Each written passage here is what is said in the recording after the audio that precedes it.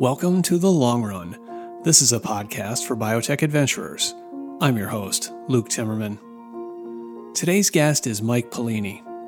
Mike is a managing partner with Section 32, a venture firm that invests in biotech startups. He's an expert in diagnostics. He was previously the CEO of Foundation Medicine, a company that looks at a wide range of gene mutations in tumor samples that can act as molecular drivers of cancer. I've known Mike for about 10 years. It was really cool to see that company grow up and mature. It was acquired by Roche in 2018 for $2.4 billion.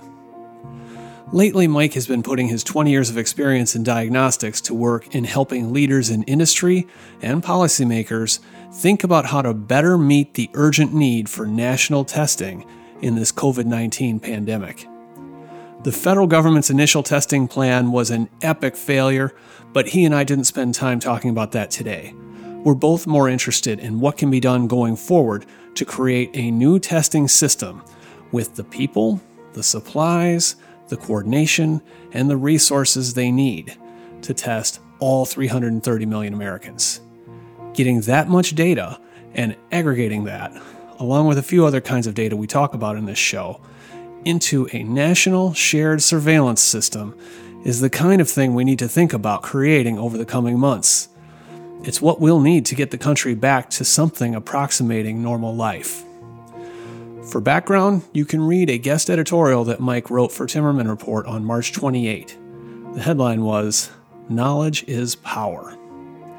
Now that article, like all ongoing coverage of the pandemic, is being made freely available for everyone on TimmermanReport.com. That includes people who don't subscribe. Normally, I depend on putting up a paywall on my site, which requires people to pay to read my articles. That's how I make a living. But these aren't normal times. We're in a public health emergency, and I want everyone to have access to the same quality information I regularly provide to biotech professionals who subscribe to my newsletter. If you aren't a subscriber already, you can go to TimmermanReport.com/subscribe to purchase one for yourself or a friend or your whole company. Now, please join me and Mike Pellini on The Long Run. Mike Pellini, welcome to The Long Run. It's great to be here, Luke. So, Mike, I'm really happy to have you on the show today talking about the need for diagnostic testing of COVID-19. This has been the big story. It still kind of shocks me. Not a lot does. Having been a journalist for many years, I am surprised that it's gone this badly for the country, that we've been unable to run the tests that we need to run to mount a defense. And I'm guessing, like, you've been around a long time too. Has that been your feeling as well? You know, in some ways, where we are with diagnostic testing today, unfortunately, does not shock me. Of course, where we are as a nation in terms of our response to COVID is extraordinarily concerning. It's sad, it's disappointing, it's disheartening, and I can continue down that path. But the reason I started answering your question by saying in some ways it does not surprise me is that we as a nation have historically undervalued the need for and the value of diagnostic testing. It's not only in the course of COVID that we've done that, we've actually been doing that for the past couple of decades. And, you know, there are stats out there that certainly point to the value of diagnostics. There are the sheer economics stats, which you know very well, whereby diagnostic decisions or diagnostic test results guide 70 to 80% of all medical decisions we make in the country, while at the same time, the cost make up only about 2 to 3% of our overall healthcare costs. Okay, let's stop right there. Let's stop right there, Mike. I mean, that's an important point, a contextual frame for people to think about this. Because if you just rewind a few weeks, I think the public got the message that the federal government lost a lot of time. It wasn't able to ramp up the testing that we needed to get done for COVID-19. And then the request was put out to private industry to ride to the rescue. We have a lot of capabilities there. But what we're saying here is that as a country, 70 to 80% of all medical decisions are guided by diagnostic lab testing. And we only spend 2 cents out of every healthcare dollar on diagnostic tests. We see them as cheap commodities, correct? We do, and shame on us for allowing us to be in that position. It's certainly a battle that I've been involved in for the past 20 years of my career. And so I certainly have to look to myself to say, what else could we have done over the course of the past 20 years? But, the biotech industry, the pharmaceutical industry, those are tremendous industries with an enormous capacity to innovate, an enormous capacity to bring new therapeutic interventions for patients that so desperately need these interventions. Yet, as you said and I've said, so many of these therapeutic interventions are predicated upon getting the appropriate diagnostic test. But I think one of the important things that has changed in the last decade to some extent, but primarily in the past 5 years, and now continues to accelerate, is the fact that more of our therapeutic decisions, more of those high cost but important therapeutic decisions, are now based on diagnostic testing. The challenge is that as an industry, especially when it comes to compensation for these tests, we really haven't caught up to this connection between therapeutic decisions and diagnostic test results. That's the transition point that we've actually been in for several years. And I think the good thing is that we've made tremendous progress with the FDA. I do believe the FDA gets it. On the payer side, I'm much more reluctant to offer a sense of optimism around that because we still have such a long way to go. And also on the policy front, I think policymakers often do not think about diagnostic testing because we don't have the same type of lobbying that therapeutics and biotech has. And they just don't see the diagnostic, they don't see the diagnostic components as being a key part of the equation. Okay. But now we're in a crisis and everybody is kind of coming around to the idea that we do need diagnostics in a big, big way. Time to overhaul the system. Right. And let's come back to that in a second. But with COVID-19, we have the sequence now of this virus. It's out there. Lots of scientists are looking at it. And actually performing these tests is not a real high-tech sort of task. As I understand, you take a nasal swab sample and you run it through a PCR machine to amplify the DNA that's in there, and you can get an answer. This is something that every hospital lab, every county hospital, Quest, LabCorp, thousands of people and labs are trained to do this test, right? Absolutely correct, and you're speaking to the choir. I make that point regularly, and it's really nice to hear you say it as well. So then the question is, why can't we run them, right? Right. As we think about the challenges here, of course, we naturally start with, are the diagnostic kits available? But that is the starting point because first we need the kits and the supplies for the tests themselves. One box to check. The second box to check is where those tests are performed. So what is our national laboratory capacity to run those tests, regardless of the number of kits that are available? How many can we actually run? Then how do we handle the third box to check is the logistics of the whole effort. Just because we have an adequate number of kits and thousands of labs in the country that are able to run those test kits, that does not mean that there's an appropriate balance between the first box and the second box. And then the fourth element is just the sheer ancillary supplies that come into play. We've all heard about the swab issue. The supply chain is only as strong as its weakest link. And what these past 2 months have demonstrated is that there are lots of weak links in our diagnostic supply chain nationally. Now, for those not familiar, the swabs, I mean, this is the simplest thing to collect the sample from the patient's nose. And cheap commodity part, it's probably manufactured in China, maybe somewhere else. But if you can have the fancy instrument sitting in the lab that can do a PCR test, but if you don't have a swab to collect the sample, it sits there unused. That's again, you're spot on. And as absurd as that sounds, that's exactly the situation that hospitals and collection centers are in all over the country right now. They do not have adequate swabs from which to collect the nasal sample for the testing. Now, and actually, this is still a national issue because it's not only a local issue. But in the past 24 hours, I've been on the telephone and on I've been on video calls with some of our national leaders that are trying to figure out how to solve this incredibly basic issue. It is a supply chain issue. And something I heard anecdotally the other day, which I know a number of folks are looking into, is there may be an IP issue around these nasal swabs as well. And that might be one of the bottlenecks. Now, I can't verify that, but that came up on one of our national calls in one of the national meetings the other day. And we were all scratching our heads when we heard that. What kind of IP could there be with a nasal swab? Great question. And fortunately, one thing we do have in the country is plenty of attorneys who can probably dive into that one very quickly. Okay.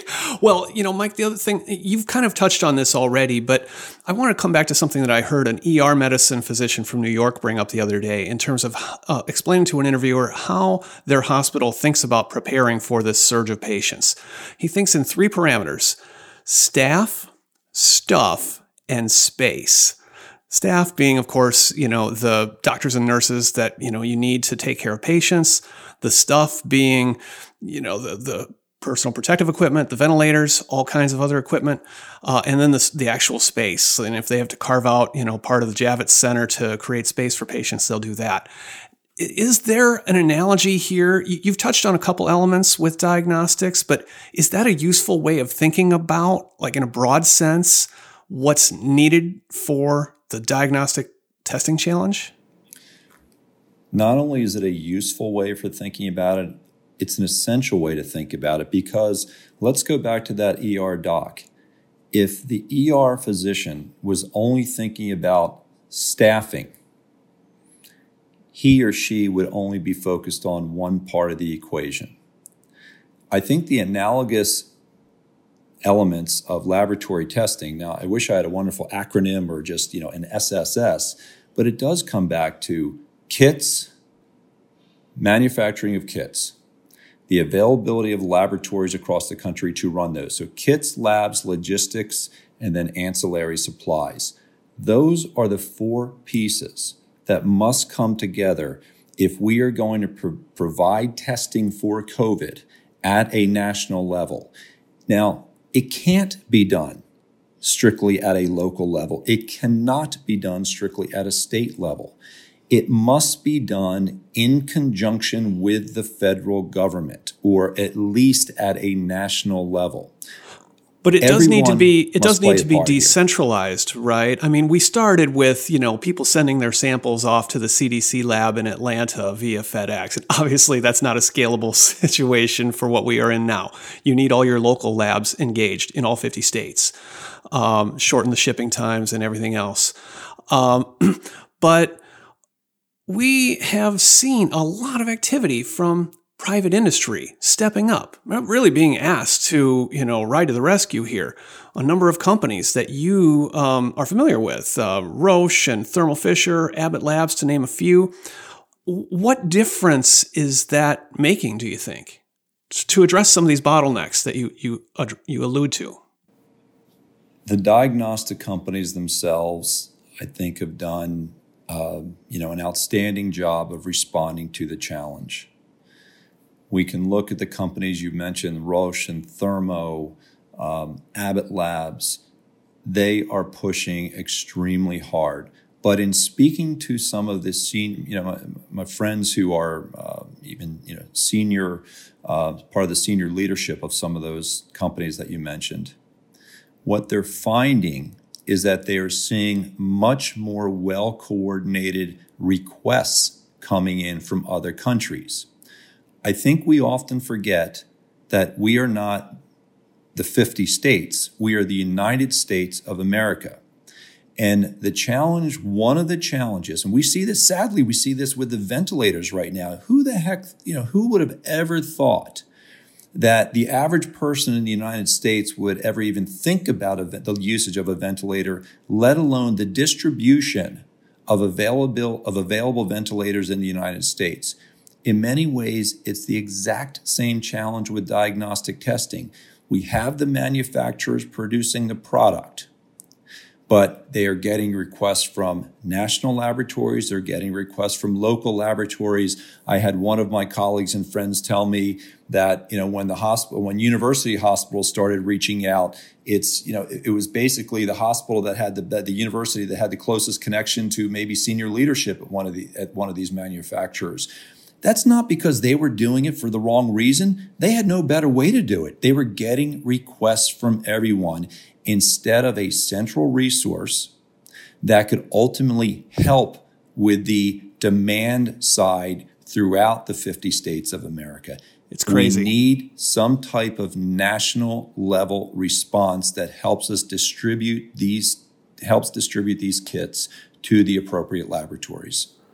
Is the equipment itself in place? I know a lot was made about this Abbott test and its ability to give a 5-minute result on positive, and I think 13 minutes for a negative test result. That appeals to people intellectually, like, wow, that ought to be able to process a lot of samples in one day, and that's kind of what we need. But there's something missing there, whether it's the people or the supplies. That's not really playing out on the ground.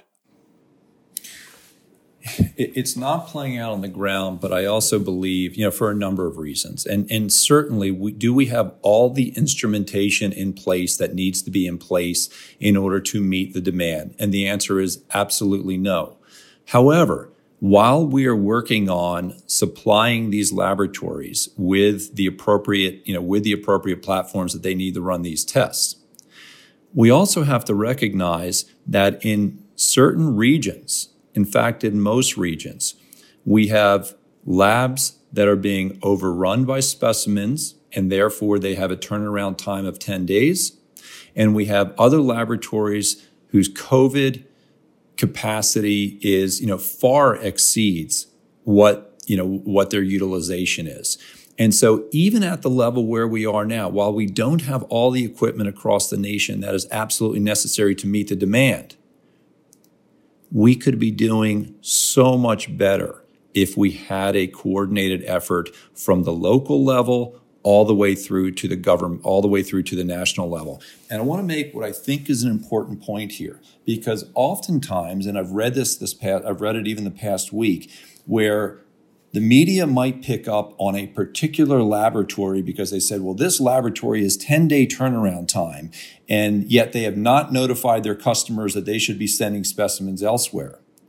Well, that's possibly the issue, but more than likely the issue is that those local hospitals have contracts in place to direct their testing to that particular laboratory.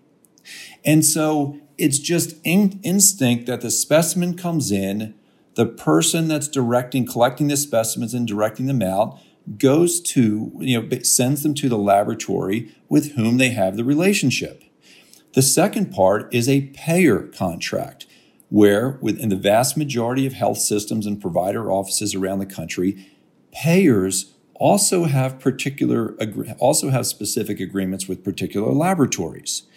If we, even on a temporary basis, and even if it's just to carve out COVID, can eliminate those contractual obligations from both payers and also between, let's say, the health system and the send-out laboratory, that breaks down a huge barrier. So that ER, that drive-through clinic, that hospital, that provider office can start sending their specimens to whichever lab that particular day in that region has the greatest availability for testing and therefore the quickest turnaround time. There are very basic things that we can be doing here, Luke. Isn't this the sort of coordination that we expect from, say, a coronavirus czar like, Dr. Deborah Birx or the director of the CDC, who just says, okay, to all the state labs, to all the university labs, this is how we're going to do it. This is the funnel it goes through. Luke, I think there are many mixed messages that the providers are receiving, and frankly, they are getting inundated. I am sure there are lots of folks at the local all the way through to the federal government that have the best intention. But I can't help but question if we have people in place that really understand the fundamental issues that we're facing in the laboratory industry so that we may provide appropriate, adequate testing to the entire nation. So whatever the reason is, if it comes down to an individual or individuals or a committee, or it's just not getting done. And so I almost don't care what the issue is today. We simply have to fix diagnostic testing. Fixing diagnostic testing is going to get us back to work. Ultimately, it's going to help us see our elderly parents who are, for the most part, isolated. It's going to help us treat patients. It's going to help us triage patients. It's going to help us with surveillance. You wrap all those things together, and it's going to help us with our emotional well-being. So I guess, while I am sure we could spend a fair bit of time trying to figure out, who's doing what and is anybody really taking charge here, I'd say let's look forward. Let's be forward thinking. Let's figure out what the heck we can do today going forward, because we have to solve this issue. Well, and this comes back to something you wrote about in the piece earlier, like why we need to do a national scale testing program. It's very simple. I mean, we're going through this very painful physical distancing, population-wide mitigation system right now. And that's kind of the main tool we've got. It's a very blunt instrument. But if you could do the more classic public health work where you identify a patient who is sick or one of these asymptomatic people who's able to transmit it, well, if you can test them, you can immediately isolate them and track all of their contacts and bring down the infectious rate, the R naught, as the epidemiologists like to say. And that's the kind of thing that has to be done to wrestle this bear to the ground, to make it eventually fizzle out so that we can go back to a normal life or something like that. Now, but a lot needs to happen for that to happen. What you've said that we ought to be able to do a test for all 330 million Americans, right?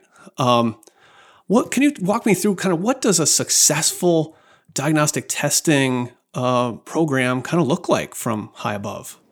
Well, let's define success in phases, because if we make the mistake of just focusing on solving every issue today, we are going to solve no issues today, and we may not end up solving any issues by tomorrow. And so the way that I think about this is really by stratifying the needs of the nation.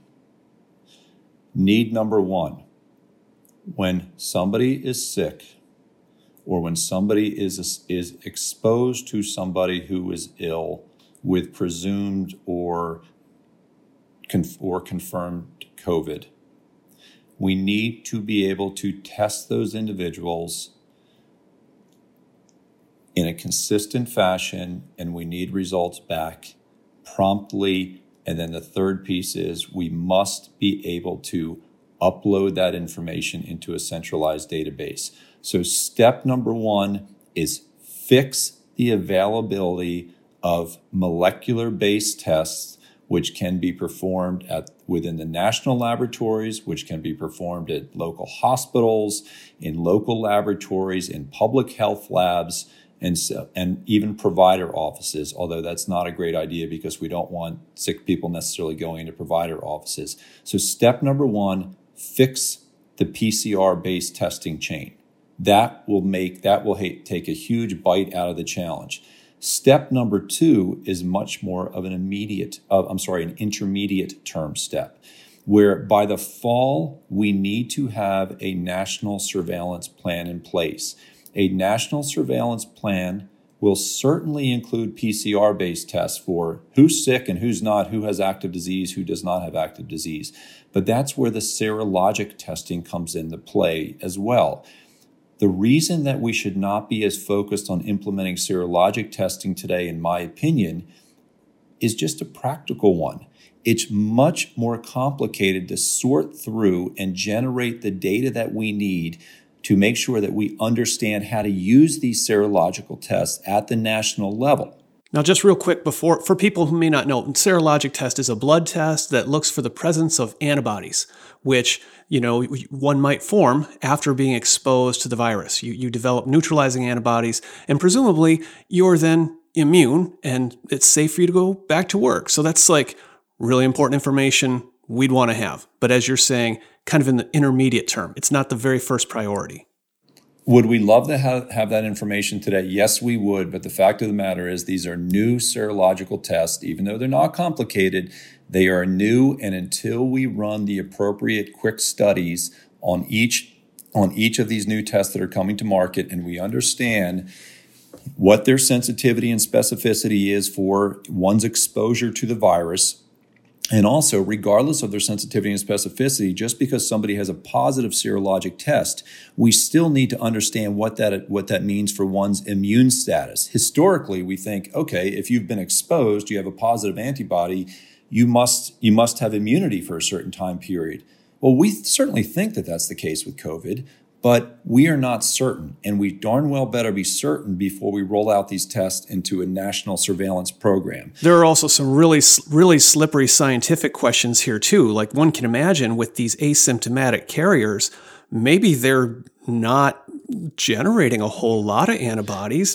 This comes back to that question about the sensitivity, right? Maybe we can't even detect them. We probably have a strong sense already, even though the data has not been published, that we're not going to pick up, in fact, a lot of the asymptomatic carriers with these antibody-based tests. And so you're hitting on a key point, because until we do, for example, side-by-side testing with both PCR and serology testing, we are not going to have the answer to that question. And before we roll out a national strategy, we need some of these answers. We don't need a perfect set of answers for every single possible question, but there's some fundamental questions that we need to answer over the next 3, 4, 5 months before we roll out serologic testing nationally. And then I'll just go to the third part. So number one, immediate fix PCR-based testing immediately. Number two, generate the data for a national surveillance program using serology test and PCR-based tests in the fall. And number three, let's make sure we start to rewrite the rules for the discovery, development, and payment of diagnostic testing as a nation, so we are not in this position all over again. Well, let's talk a little bit about cost. I mean, these are not foundation medicine, cancer genomic panel tests that are like really difficult and high tech. How much do you think these do cost or ought to cost? Or what should we be paying as a taxpayer for this? Well, what I've heard is that the initial payment for some of these PCR-based tests through the national laboratories is somewhere in the $50 to $60 range. My sense is that's not sustainable.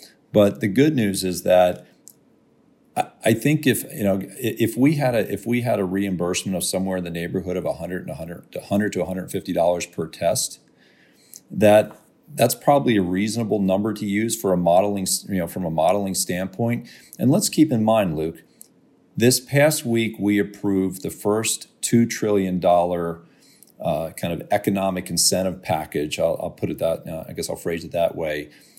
As a nation, I think everyone believes that we are going to see 1, 2, 3, 4, 5 more of these over the coming year. So we are going to spend $5 to $10 trillion at least as a nation in order to, keep the car on the road, so it doesn't go too far astray, and so we can at least bring it back on the road without too much damage.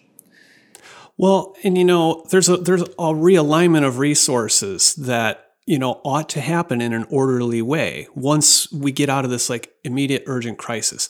I think, for example, just a few miles down the road from me, the University of Washington Virology Lab. I mean, this is a world-class academic research lab, and they transformed themselves overnight into becoming a high-volume COVID, like industrial type testing unit. That's not really what they do or set up to do, but they figured out how to do it, and hats off. But that's, we need to have like that orderly supply chain, and the state health labs and the hospitals, they all need to become a well-oiled machine so that our academic labs don't need to do this kind of stuff. They can go back to asking basic questions like, does this thing spread via aerosols, right? We have to do that as a nation. And that's why I say, even if we spend 25% of our nation's laboratory resources on COVID over the next 12 months, so what? Let's go do it. We know it's not 100% because we run millions and millions of tests across the nation every single week. That number might be 10 million. It might be higher right now. And we might, it turns, as we run through the numbers, we might say that it's all hands on deck, and we do need the academic labs to pitch in. And University of Washington has done an incredible job, and it appears that they are a well-oiled machine as it comes to testing, when it comes to testing for COVID. There is no reason that we can't even extrapolate that model, replicate that model, come up with our own national model, and do it just as well as a nation. This is not difficult to do. We are not trying to put a person on Mars right now. We are trying to take a technology that we've been utilizing in this country for a long period of time, and we are simply trying to roll it out with a new type of test, not a new approach, not a reinvention of anything, a new test, and we are trying to do it at the national level. And so an analogous situation, and it might not be intuitively connected to most people, but as I look at our tenure at Foundation Medicine in the oncology space, in 2010, we felt as if there could be an entirely new approach to understanding a patient's tumor. And that means rather than looking at that tumor through a microscope, we're going to interrogate the genome and take a picture of that molecular infrastructure to better understand how to develop therapies for cancer and then treat patients for cancer. We knew that we would ultimately have to work with the FDA to change the way they look at these types of tests. We knew that we would have to work with government and private payers to change the way they look at reimbursement. We knew that we would have to work with academic as well as community physicians to change the way that they actually practice the medicine of oncology. Ultimately, we were able to do a large part of that over the course of the last decade. In many ways, we have to do the exact same thing here, but from a technology standpoint, it's easier. Yeah. We simply have to shrink this down. We have to do it over the course of weeks or months. We cannot do it over the course of years. We have to condense the learnings from the last decade with cancer-based genomic testing, apply it to COVID testing, and I think those lessons learned can actually have a significant impact on what we do here. Technologically, not that hard to do. Different sequence, different virus than, say, flu, but the same methods that you use apply here. You don't need to reinvent. The same methods that we've been using for a long period of, for an extended period of time in this country. And, your article was titled Knowledge is Power. We referenced that at the top of the show. But I would add, if you think ahead just 6-9 months, knowledge is also confidence. I don't know about you, but, at some point when the veil lifts and we're ready to go back to work and resume what we think is a normal life, we'll start getting on planes again. We'll start traveling around the U.S. We'll start going to other countries. And I don't know about you, but I would feel a lot better if I knew that all 330 million Americans had been tested and we knew exactly who had it and where they were, and that there was a surveillance plan in place. And without that information, with, this huge unknown, this cloud of the unknown that we're under. I think the economic pain will extend for a long, long time unless we get, knowledge as confidence. And Luke, what you did there with your commentary, you tied together, our discussion that we've been having about how to roll out tests across the nation to the idea of information and data. And that's so critical because oftentimes we think about, diagnostic tests as this product. Well, they are a product, but really that product is it's not just a result. It's a piece of informative data that allows us to make decisions for a particular individual. As we aggregate that data, that individual turns into understanding what's happening in a region. As we aggregate more data, we start to get a broader picture. So what's critical is that every single COVID test that is generated in this nation going forward must be aggregated into a national database, not just the positive ones, but the positive ones and the negative ones. The nasal swab-based ones, as well as the blood-based ones.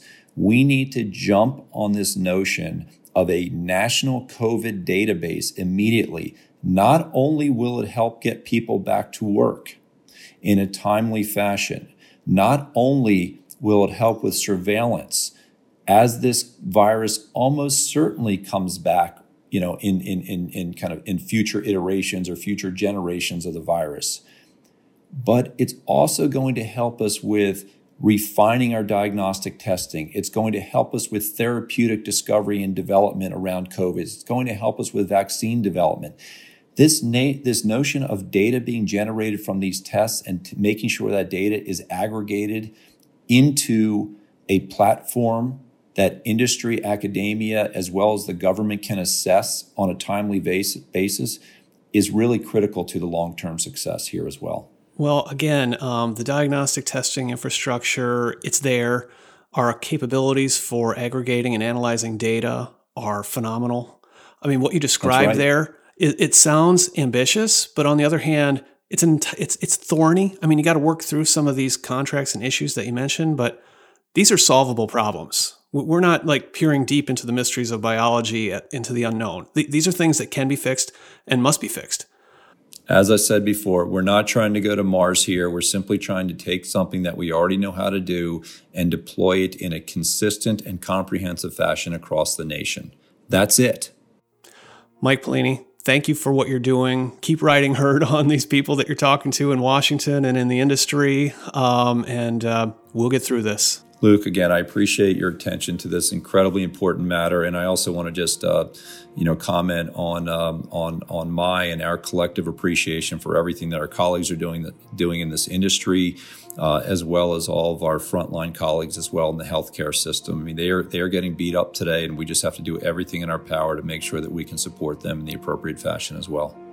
For sure. Thanks very much, Mike. Thanks, Luke. Thanks for listening to The Long Run, a production of Timmerman Report.